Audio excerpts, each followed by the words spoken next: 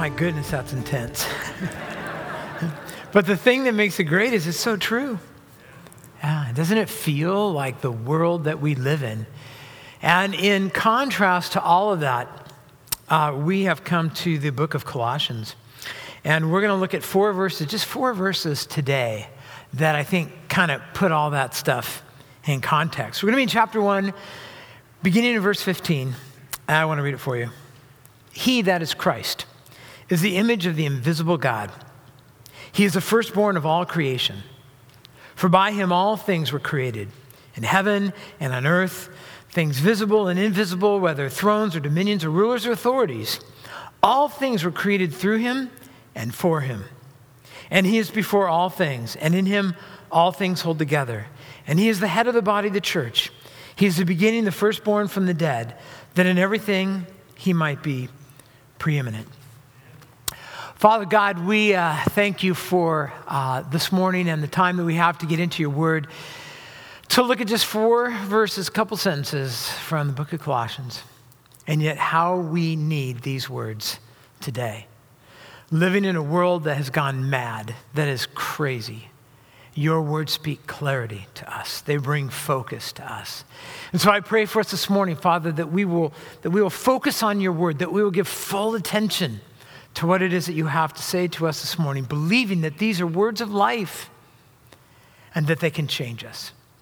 And so we pray for these things now. In Jesus' name we pray. And all God's children said, Amen. Amen. Well, it's good to have you here. And I don't know if you're aware of this, but you are a very important person, apparently. You are very important to a lot of people in this world who want your attention.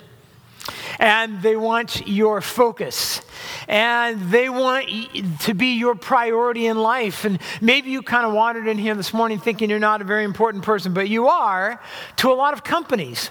There are a lot of people who make products to whom they don't even know your name, but you are important to them, and they're spending a lot of money to get your attention because they want their product to be really important to you. They would love it if it was the most important thing in your life. There are service providers who want to be the most important thing in your life. There's social media, and they want you on their platform, and they want you looking, and they want you clicking, and they want you looking at their videos, and they want you posting and looking at the posts of other people. They really want you on there. Netflix really wants you. Apparently, less and less of you are giving your time to Netflix, but they're desperate to have you and to have your money, and they want you to go home and binge tonight. And maybe it's a person.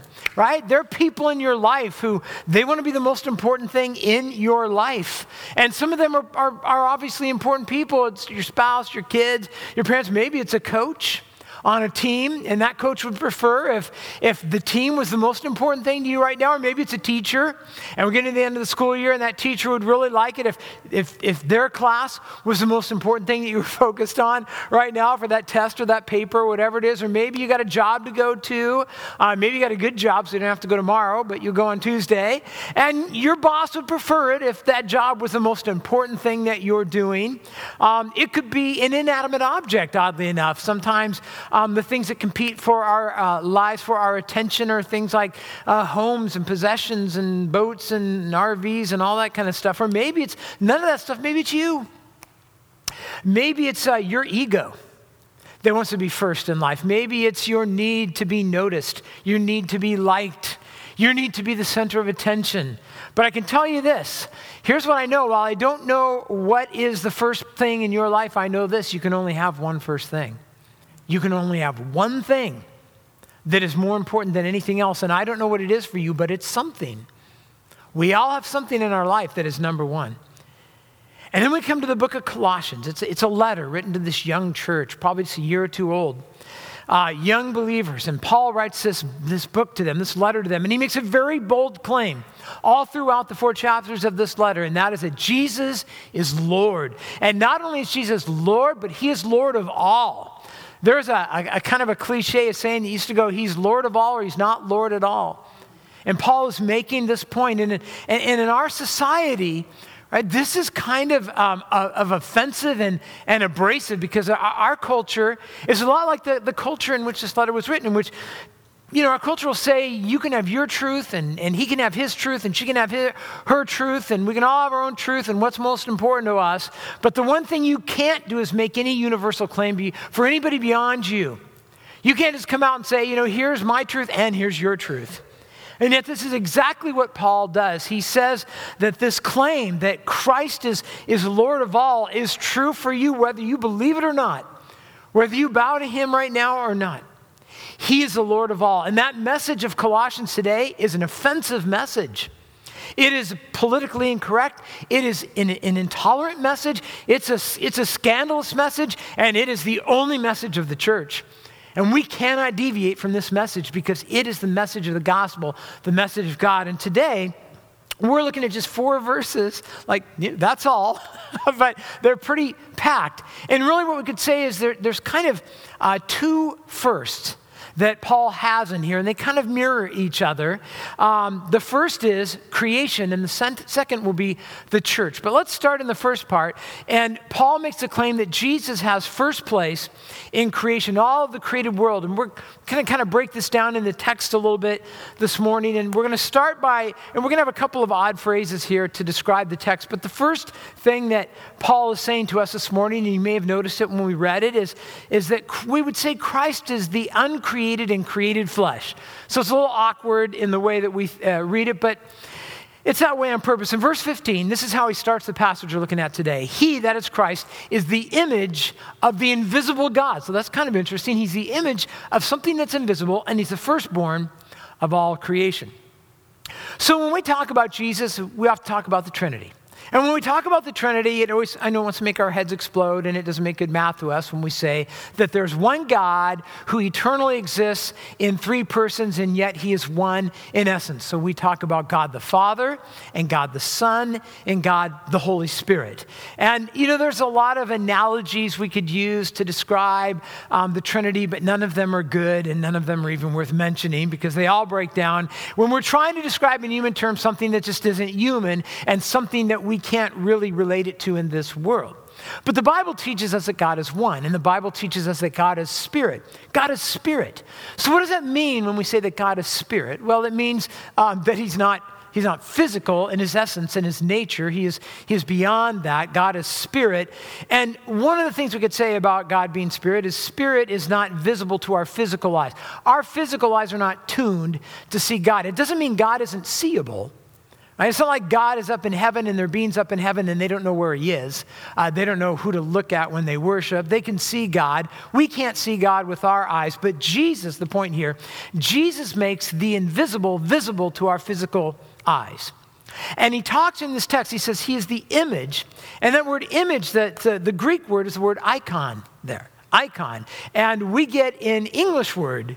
Any guesses what English word we might get from the Greek word icon? It would be icon, just spelled a little bit differently there. Icon, now the word icon in the Greek means an image, a representation. Back in that culture, it could have been like a statue. It could have been a carving. Icon was often used to describe a picture or a painting of something. It wasn't the thing, but it represented the thing. So we're surrounded by icons, by the way, in our world. But here's one that I got from the office this week, and this is a globe. And so you may recognize this. And this is an icon. It's an icon of the earth on which we live. And you can look at it, and you can learn some things about the earth. You can see the names of continents, and we can look at countries here, see where the oceans and the seas are, and it reveals some things. It's an icon. It reveals things about the world, the earth that we live in, but it's not the thing. This is not the earth, but it represents the earth. And so when we talk about Jesus as an icon, and again, I hope this isn't too confusing, we would say that yes, he is an icon because he represents God in the flesh. He's an icon. He's a portrait of God, but he's more than that. So he is that, but he's more than that, right? That's simple, I understand. He's more than a mere picture of God. He is God. He's both of those things. He's God in flesh and he is God. So for instance, at the beginning of the Gospel of John, it tells us this: in the beginning was the Word. Logos is the word there in the Greek, and it represents God. It's talking about Jesus.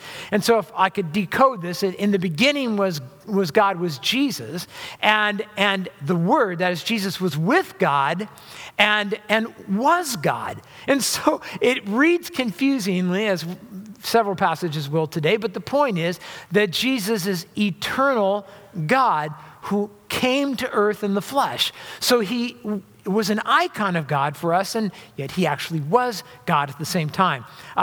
In verse 18 of John, it says, "No one has ever seen God. The only God who is at the Father's side has made him known." Exegeomai is the Greek word there that you may be familiar with. We get the English word exegesis from, which is a word we use sometimes to talk about how we study the Bible. It is to unfold or to pull out, to tell or declare the word. So he is the exegesis of God, literally, that he reveals the character of God, what God thinks, how God feels, what God values. So if someone was to ask you, and sometimes when I get in conversations with people, they'll be like, who are you to tell me about God? I mean, have you ever seen God? And of course, I haven't seen God and you haven't seen God, but we could say that there were some people that did see God, lived about 2,000 years ago, and they saw a representation of God, and they actually saw God, and they wrote it down. And so we have in the Bible, we have words that describe God for us. Jesus made God known. The words that he spoke reveal God to us. The actions and the reactions of Christ painted a picture for us of what God is like. His priorities, the way he spent his time, his character, his judgments.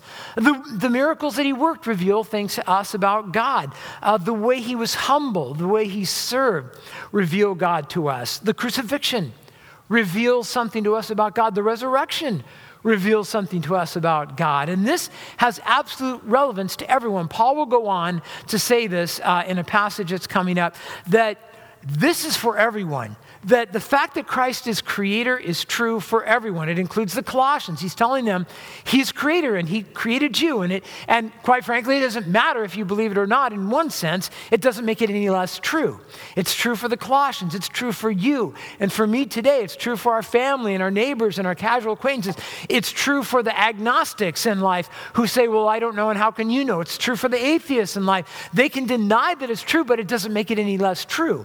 And so Paul comes out with this kind of very offensive statement where he says, actually, Jesus is the creator of all things. He is God eternal who came to us and shows us what God is like. And then he goes on to, as we go through the passage, to tell us this, that he is the creator of everything created. So I know that's a little redundant, but I'm just trying to make a point here. In verse 15, he says, he is and this is an interesting phrase, he is the firstborn of all creation.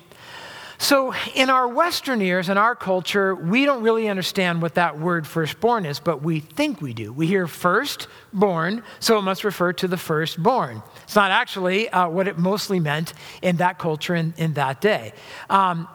It sounds like it's saying Jesus was the first person created. And in fact, there have been cults who have taught that through the years. The heresy of Arianism teaches that. Jehovah's Witnesses today teach that. They'll teach that Jesus was not eternal, that at some point God created him. So he was the firstborn of all things that were created. And that he wasn't God when he was created, but maybe at some point he became God or he became extremely enlightened, spiritually speaking, but he's not eternal. Of course, the problem is that the Greek word firstborn here has a much deeper and broader meaning than somebody who was physically firstborn. Firstborn can mean the first child, but that's not really what the word is going after. It more fundamentally means something that's first in rank or something that's first in honor.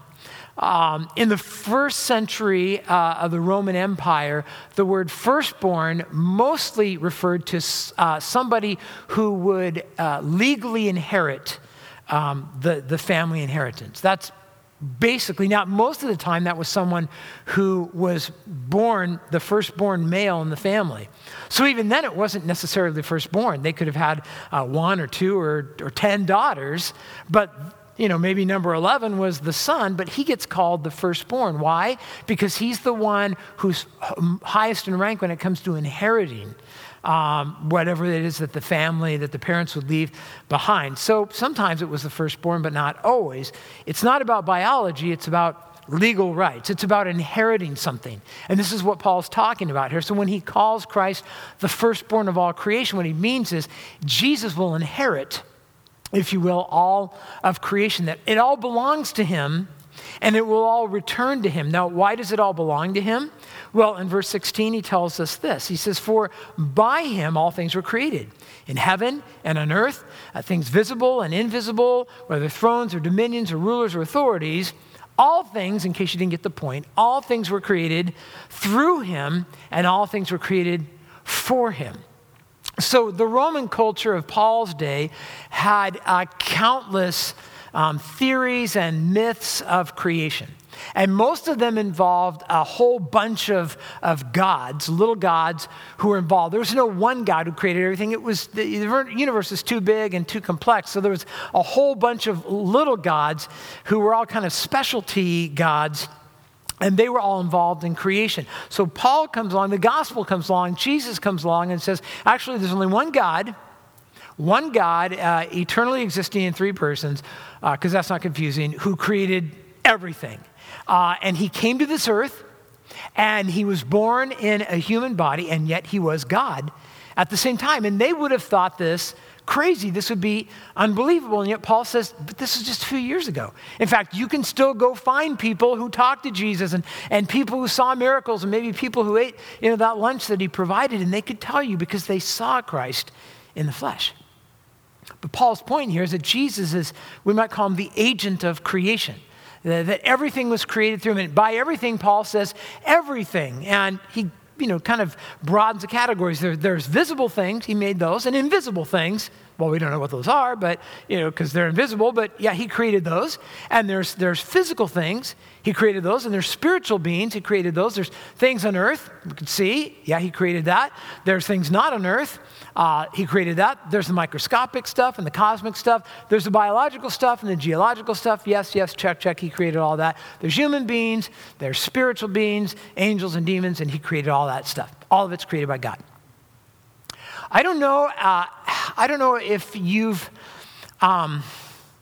lived so long that the world doesn't continue to inspire you and feel awesome, but I've lived a lot of years and it still inspires me. And they're just things on this earth that when I see them, they just kind of make my brain want to explode because of the amazingness of it all. Like sometimes just going to the coast, and just for me, standing on the beach and just the vastness of the ocean and the sound of it, for me is awesome when I think about the fact that Jesus created it all and everything that's in it. Or maybe it's being in a forest, just being away from all this craziness that just it has a kind of an overwhelming impact, doesn't it? Or maybe for me, sometimes it's going to another place, like going to Nicaragua, just going to a different part of the world and where the plants are different and the birds sound different, and everything's there's just something about thinking Jesus created all this too, all of this different stuff. For me, sometimes it's just a sunset or the quietness of snowfall. You ever go out when the snow's falling and it's just so quiet? It's almost deafening, it's so quiet. Three of the most amazing events of my life spiritually were the birth of each one of my children. And for those of you parents, right, you know that moment when you hold the child and you're kind of talking to it and they look back at you and and you start to think, I didn't make this. God made this. God made this.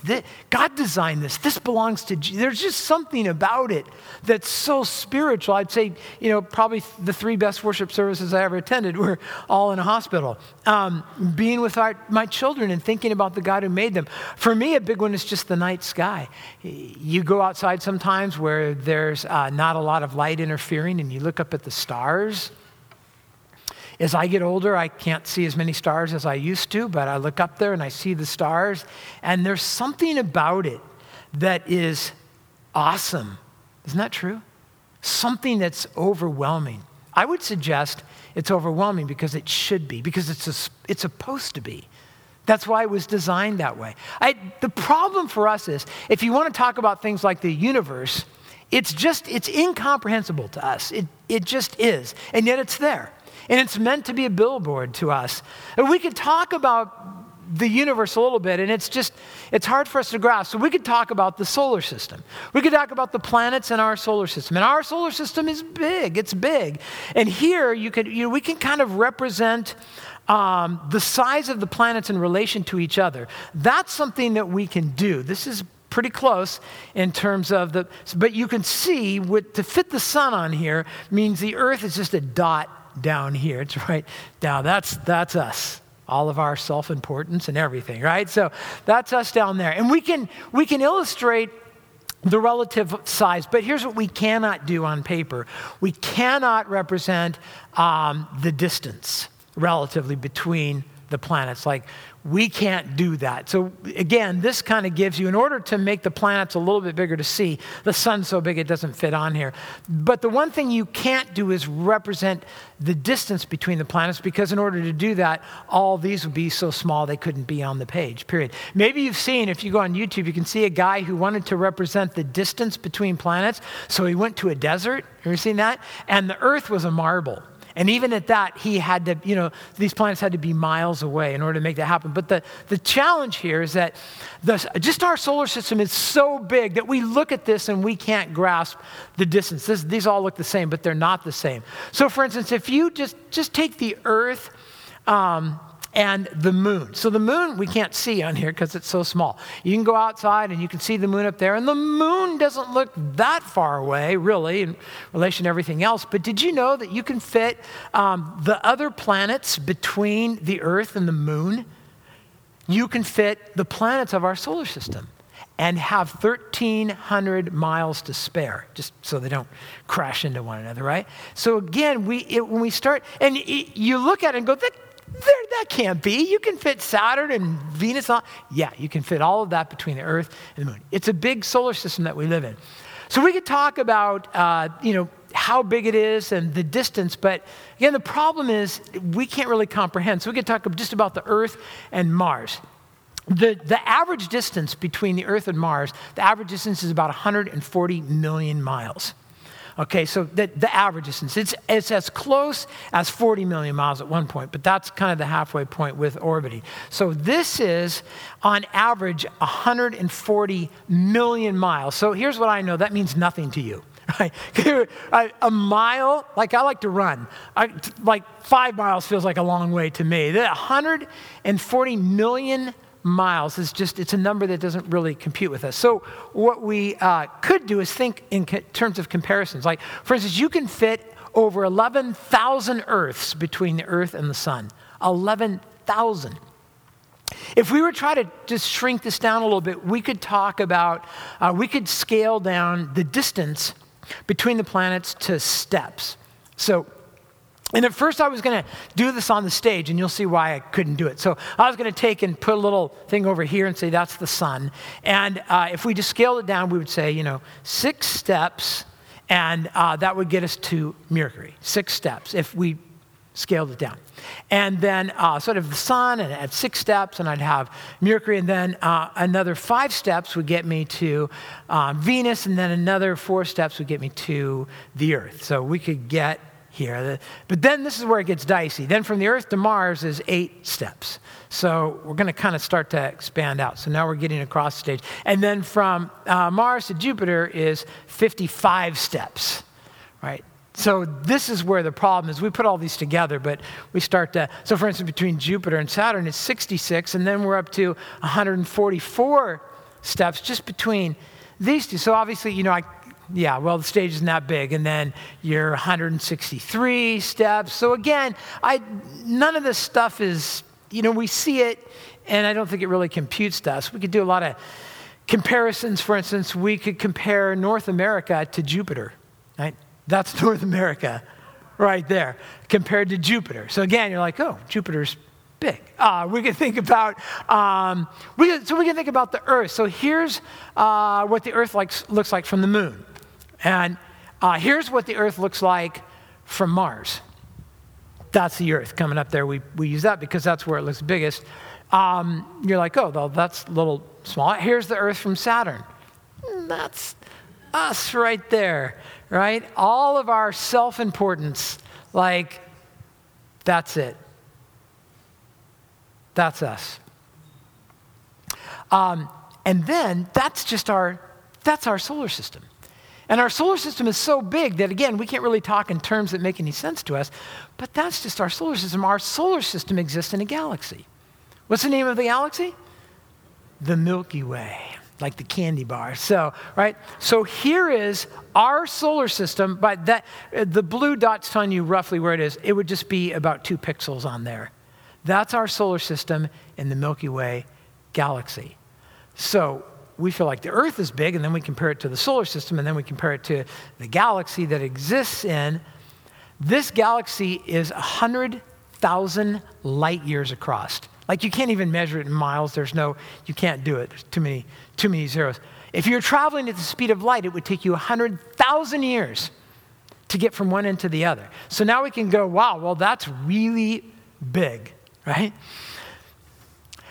The Hubble telescope has done a good job of revealing a lot of the heavens to us, and they've taken, like, you can go just like about that, and it's taken a deep space picture, and about that big in the night sky reveals a picture like this, and every one of them, all of those, are galaxies. All of these. They estimate 10 years ago, they estimated there was 100 billion galaxies. Now they say that we're more in the number of the trillions. And sometimes when I talk with people who are not Christians, they'll say things like, I don't really believe in God. And when I look at the universe, I think to myself, if there was a God, why would he make a universe that big when most people who ever live will never see it, never know it's there? Why would God do that? What a waste of space. And the only answer I can give you is it's meant to reflect him. And that's why it's that big. Because as we advance in technology, we continue to find, God's even bigger than we thought he was. I think God did a pretty good job of representing himself in the universe. But Paul doesn't really stop there. He also lists beings. He talks about things like thrones and dominions and rulers and authorities. And Paul really doesn't define those or distinguish those. His point is this, that Christ is supreme over them, whether they be angels or demons or whatever they are. He is Lord over all. And then he goes on as he talks about creation. He says, not only is Christ the creator of everything created, which is in itself mind-blowing, but he also goes on to say, and he is the goal of creation. So what's the point of this all? Well, again, in verse 16, for by him all things were created in heaven and earth, visible and invisible, whether thrones or dominions or rulers or authorities, all things were created through him and created for him. He is the goal of creation. In fact, some translators say that the word for is better translated that in the idea of returning, so that the universe has gone forth from him and will return to Christ. In Philippians, it tells us this, so that at the name of Jesus, every knee should bow in heaven and on earth and under the earth, and every tongue confess that Jesus Christ is Lord to the glory of God the Father, that this is our ultimate reality. If this is the reality of all of creation, then what would be a logical response from us today, right here, right now? What would be the logical thing for us to do in light of what Paul is saying? Actually, in another letter, Paul tells us exactly what the logical thing to do would be. In Romans, Paul spends the first 11 chapters just kind of laying out doctrine and theology, just very deep stuff. And as he gets to the end of that section, the last verse of chapter 11, he says this, for from him, that is from Christ and through him and to him are all things. To him be glory forever, amen. And then in the very next verse, at the beginning of chapter 12, he says this, and there, some translations begin therefore, which is good. So in light of all that, I appeal to you therefore, brothers, by the mercies of God, to present your bodies as a living sacrifice. In other words, to give your whole life to God. In light of everything we've talked about, I encourage you to give your whole life to God, to present your bodies as a living sacrifice. Die to yourself, live for God, holy and acceptable, which is your, and this is the part of it, which is your spiritual worship. Now, different translations give different things there, but the word spiritual there in the Greek is the word logikos. Okay, again, I know you guys are Greek scholars here, right? What English word do you think comes from the Greek word logikos? Like maybe logical, we get the word logical, we get the word rational from logikos, rational. In other words, what's he saying? The only rational response, the only reasonable response to all of this, right, is that we put Christ first in our life. He is first in creation, and he had to be first in us. Actually, he goes on and says one more thing about this God of creation. We might describe him as the glue of creation. In verse 17, and he's before all things, and in him all things hold together. That word before, again, is not quite what it sounds. There's a lot more to it. It refers primarily to rank and to time. So it's saying he's both before all things, and he is above all things. He exists above all things. When Jesus was on this earth, he had a conversation with some religious leaders. They didn't like him. They didn't like what he was teaching. And they got in a conversation about Abraham. Maybe you remember this. And in John 8:58, Jesus says some really interesting it sounds weird grammatically. Jesus said to them, truly, truly, I say to you, before Abraham was, I am. Right? That's awkward. That's weird grammatically. So they picked up stones to throw him, not because his grammar wasn't good, but because they knew exactly what he's trying. His tenses sound weird, but what he's basically saying is, 1,700 to 2,000 years ago, Jesus says, Abraham was, and when Abraham was, I am.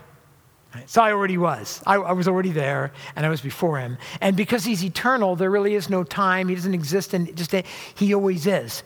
Now, he's also referring to God's revealed name, Yahweh, which means I am who I am. And so he's claiming to be eternal God. They know it. That's why they want to kill him. But it tells us here that Jesus is eternal, and he holds all things together, and apart from his continuous activity, right, things wouldn't stay together. So he's the firstborn and the creator and the sustainer. And when he says those things, I think Paul is hoping to kind of, blow our minds a little bit, to stretch our thinking. To maybe a headache would be appropriate as we try to wrestle with these things. But here's the thing. Paul is leading to a more important point. Like all this about the universe, that isn't even Paul's point. He's trying to lead us up to a point which we will be talking about for weeks and weeks and weeks to come. But the point that he's trying to get to is this, that Jesus not only has first place in creation, but he has first place in the church. And this is really the point that Paul wants to get to. So we might ask the question, why would the creator of the universe lower himself to become a part of it, to live in this dirty, stinky, filthy world, to live in a body full of, smells and noises and all sorts of stuff? Like, why would he want to do that? And the answer is because that the first creation was infected by sin. That humanity had rejected God and his first claim on us and his first place in our life. And that's really sin in a nutshell, is to put something other than God first in our lives. And so they put other things. They put their desires and created things and other people and even themselves before Christ. And the result was spiritual death and physical death. And those two kind of go together in our world. And it's been noted, if you open your Bible in some translations, you'll notice that verses 15 through 20 is written like a poem, because it's a poem in which Paul's making a parallel. The first part is he talks about creation, and in the second part he talks about the new creation. So in the first part he talks about the universe, and in the second part he talks about the church. But it's the church that's the point here. And we could really break this down into two things. He's telling us, first of all, that Christ is we could call him the head of the church, if the church is like a body, in verse 18, and he is the head of the body, the church. So the church is referred to often in the New Testament as a body.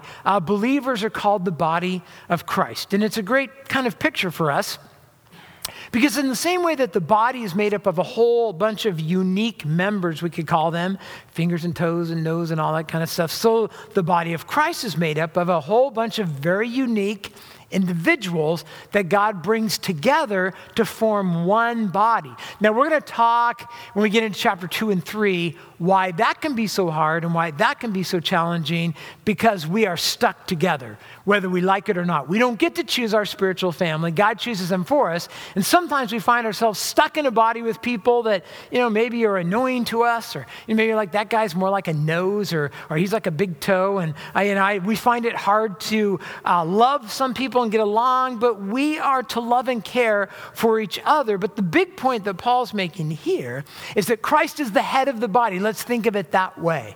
Right? So just as he is sovereign over creation, just as he's sovereign over the world, he is sovereign over the church. He is the one who has saved every member of the church and placed them in the church. He's the one who created each one of us, who designed each one of us, who gave each one of us life, who died for us, who rose for us, and who saves us. And the point here is that he is the head. He's the brains of the operation. He's calling the shots. He's directing us. He says here he is the beginning. Arche is the Greek word there that means first principle or source. So he's the source of the church. He created it. He gave it life. This is so important, folks, that we recognize that Christ is the head of the church. It's where almost every problem starts in the church when we don't recognize that and confess that and live according to that. And then he says this, that he is the firstborn from the dead. So there's that word firstborn again. And again, some people kind of misused it earlier in the passage, but it comes up again, and I'm glad it does, because here it's really going to define firstborn for us. All right, so the firstborn from the dead is a reference to his resurrection. It's saying he's the first of a resurrection, which is interesting because he wasn't the first person ever resurrected.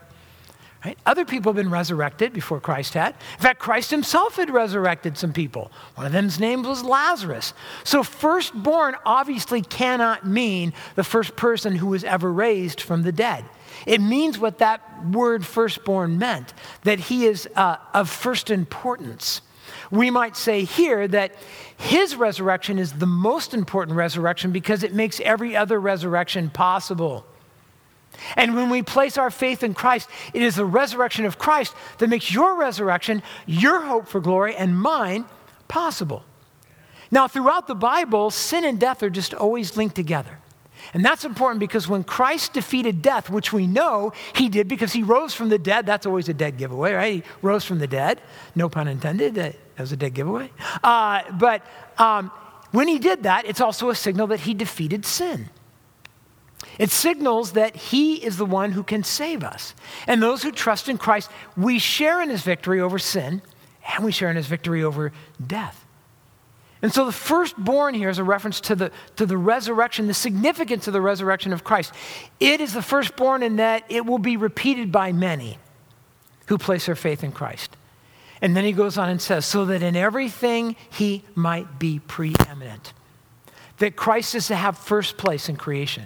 And first place in the new creation in the church. So this is very important to us as a church, and we'll talk more about this in the weeks to come, but at the very least, we could say this. Paul is reminding us as a church, as he was reminding the Colossians, because this was a letter read to a church of people in their service. And his point was, Jesus must be first in your church, and that would be his message to us today. He must be first at Gateway. He has to be first in everything here. And if you are a person who watches the news, then you would have to be concerned at some level. We heard a story unfold this week that we've heard before with other groups, but you may have heard the report about the SBC, about the Southern Baptist Convention this week. That an investigation was done on their behalf. They asked for the study to be done, but what it revealed was over at least the past 20 years, there has been sexual abuse and sexual misconduct by leaders, not all of them, but by some leaders in the Southern Baptist Convention. And lists have been kept, and lists were covered up, and excuses were made. It all sounds kind of familiar, doesn't it? It's not the first time that we've heard this, and it's just crushing. I remember hearing that and just feeling crushed by that, at the reputation of Christ in the church because of this. I sat with the staff at prayer one morning this week, and we were kind of talking about it, and I think we were all feeling very heavy about this. And people ask, how does How does this even happen in a church where we claim that Christ is the head of the church? How does this happen? And maybe I'm not the person to ask this question to, because I'm pretty simple in this response. I would just say I think it all began because there was someone at some point in time that made some decision that wasn't about Christ. He wasn't first. They made a decision in which they weren't asking, what would Jesus do in this situation? Obviously, they pushed him aside and they did something else. Sometimes people will ask me, and I probably every couple of weeks, at least somebody in this church asks me, Pastor, I'm hearing all the time about pastors who are falling in moral sin. How do our leaders protect themselves from this? And again, I don't have 5 ways to protect yourself. I've seen a lot of ways that don't work. I don't know what answer to give. And I think this is a good question, not just as a church leader, but as a spouse, as a parent, as a friend. How do we keep ourselves from falling to sin? And I don't know any other answer except what I often tell people, and they don't seem overly impressed by my answer, but my answer is I think we just have to stay humble. Because if pride is at the root of all sin, then it makes sense that humility might be at the beginning of all godliness. Christ himself was described as humble. Humility is remembering who God is and who you are not, and who I am not. Christ is the head of this church. I'm not the head of this church. The pastors are not the head of this church. The board is not the head of this church. The big givers are not the head of this church. The squeaky wheels are not the head of this church. Christ is the head of this church. And so we must stay humble and remember who is the head of this church. And we must actively put him first in everything. He needs to be at the center of our faith. What I mean is he needs to be at the center of everything that we teach, that it all revolves around Jesus Christ. He has to be the center of our worship. Our worship must always be about Jesus, not about, that was a cool song, or I like that tune, or blah, blah, blah. Jesus has to be at the center of the words of that song. All of our gatherings in this church need to be centered around Christ. I don't care what they're there for, they need to be centered around Christ. All of our leadership teams, all of our leaders must be submitted to Christ and lead with Christ at the center. He must be at the center of every meeting, of every decision, of all of our finances. He must be at the center of all that. And that being said, I want to close with this. He must be first in your life.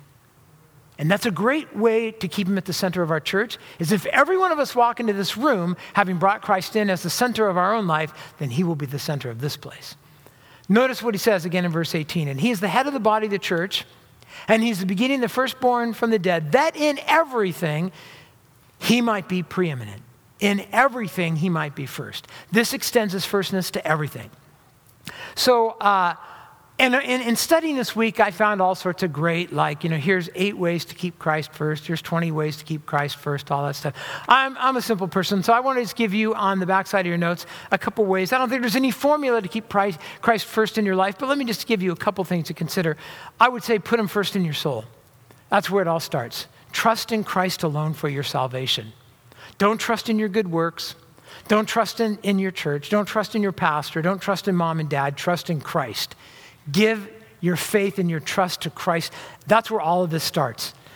None of this means anything if he's not first in your soul. Trust Christ with your soul. Put him first in your love. I say it because when Jesus was asked what's the most important commandment, remember what he said? Love the Lord your God with all your heart, soul, mind, and strength. So put him first in your love. Put him first in your affection. Put him first in your mind. We talk about this all the time, but you got to fill your mind with God. How do you do that? You fill your mind with the Word of God. You read it. You read it a lot. You read it repeatedly. I already read that book. Well, read it again, right?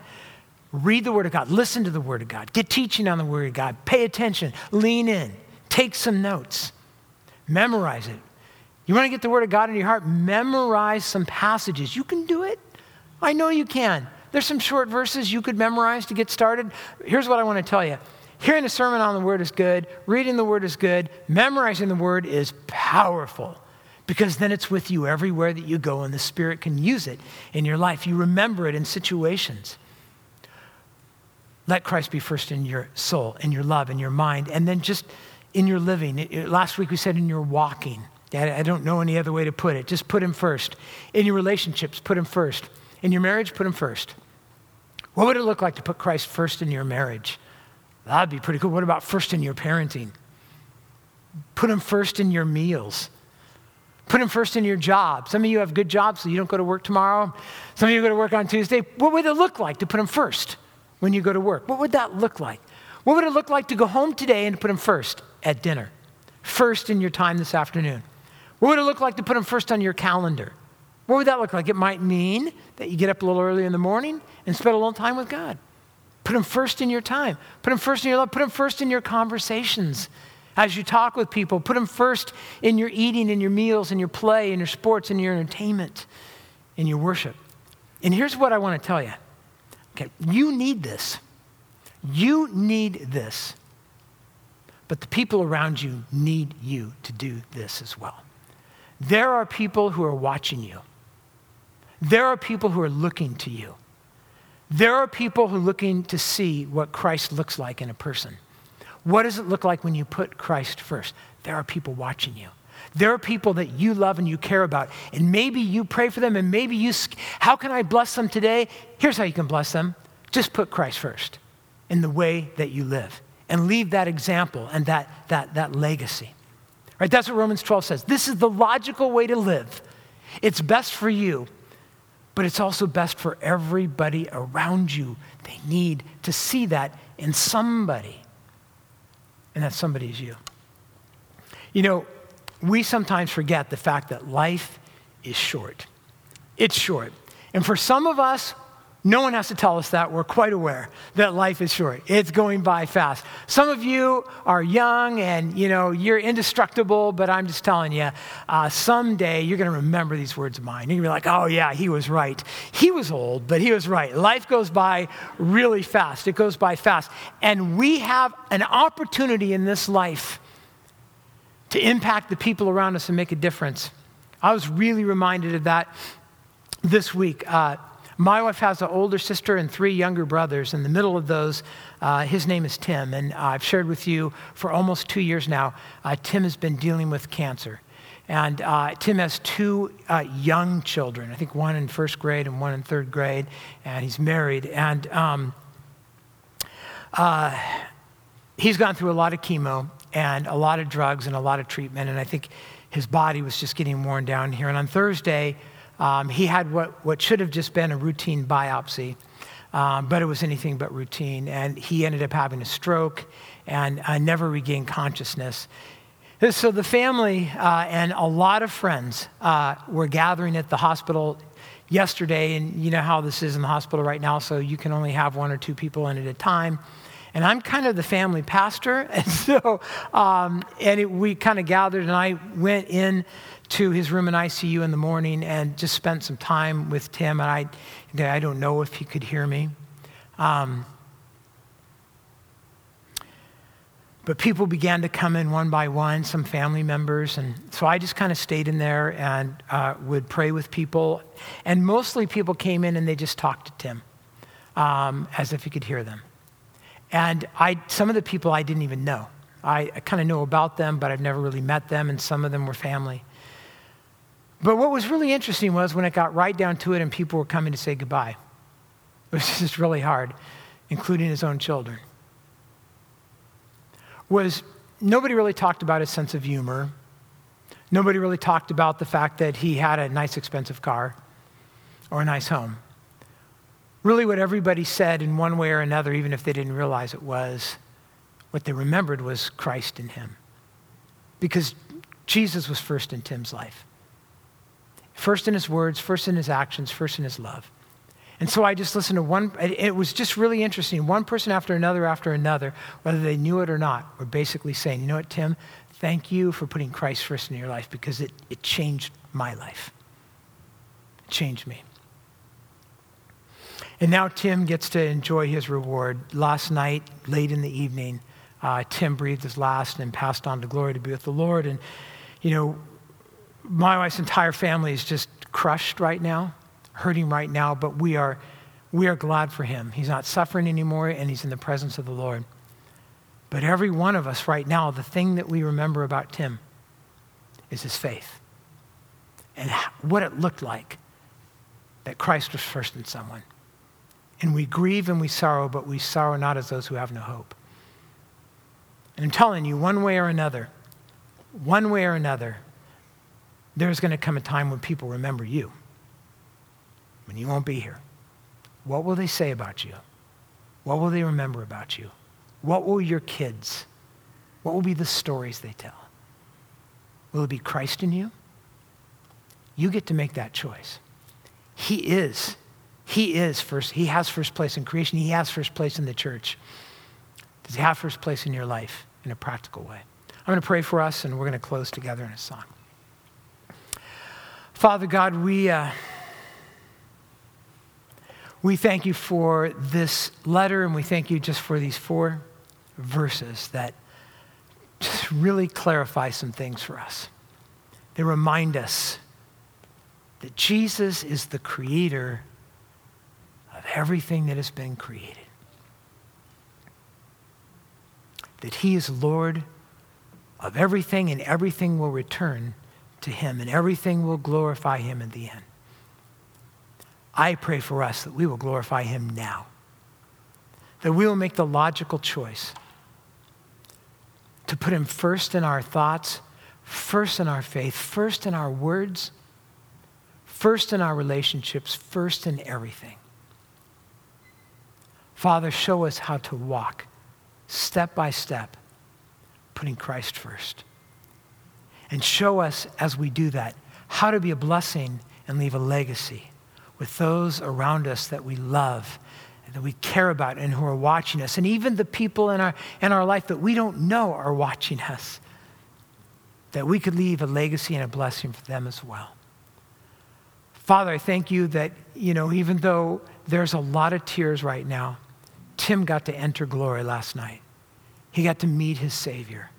I thank you for that hope of glory. And I know that that day is going to come for each one of us.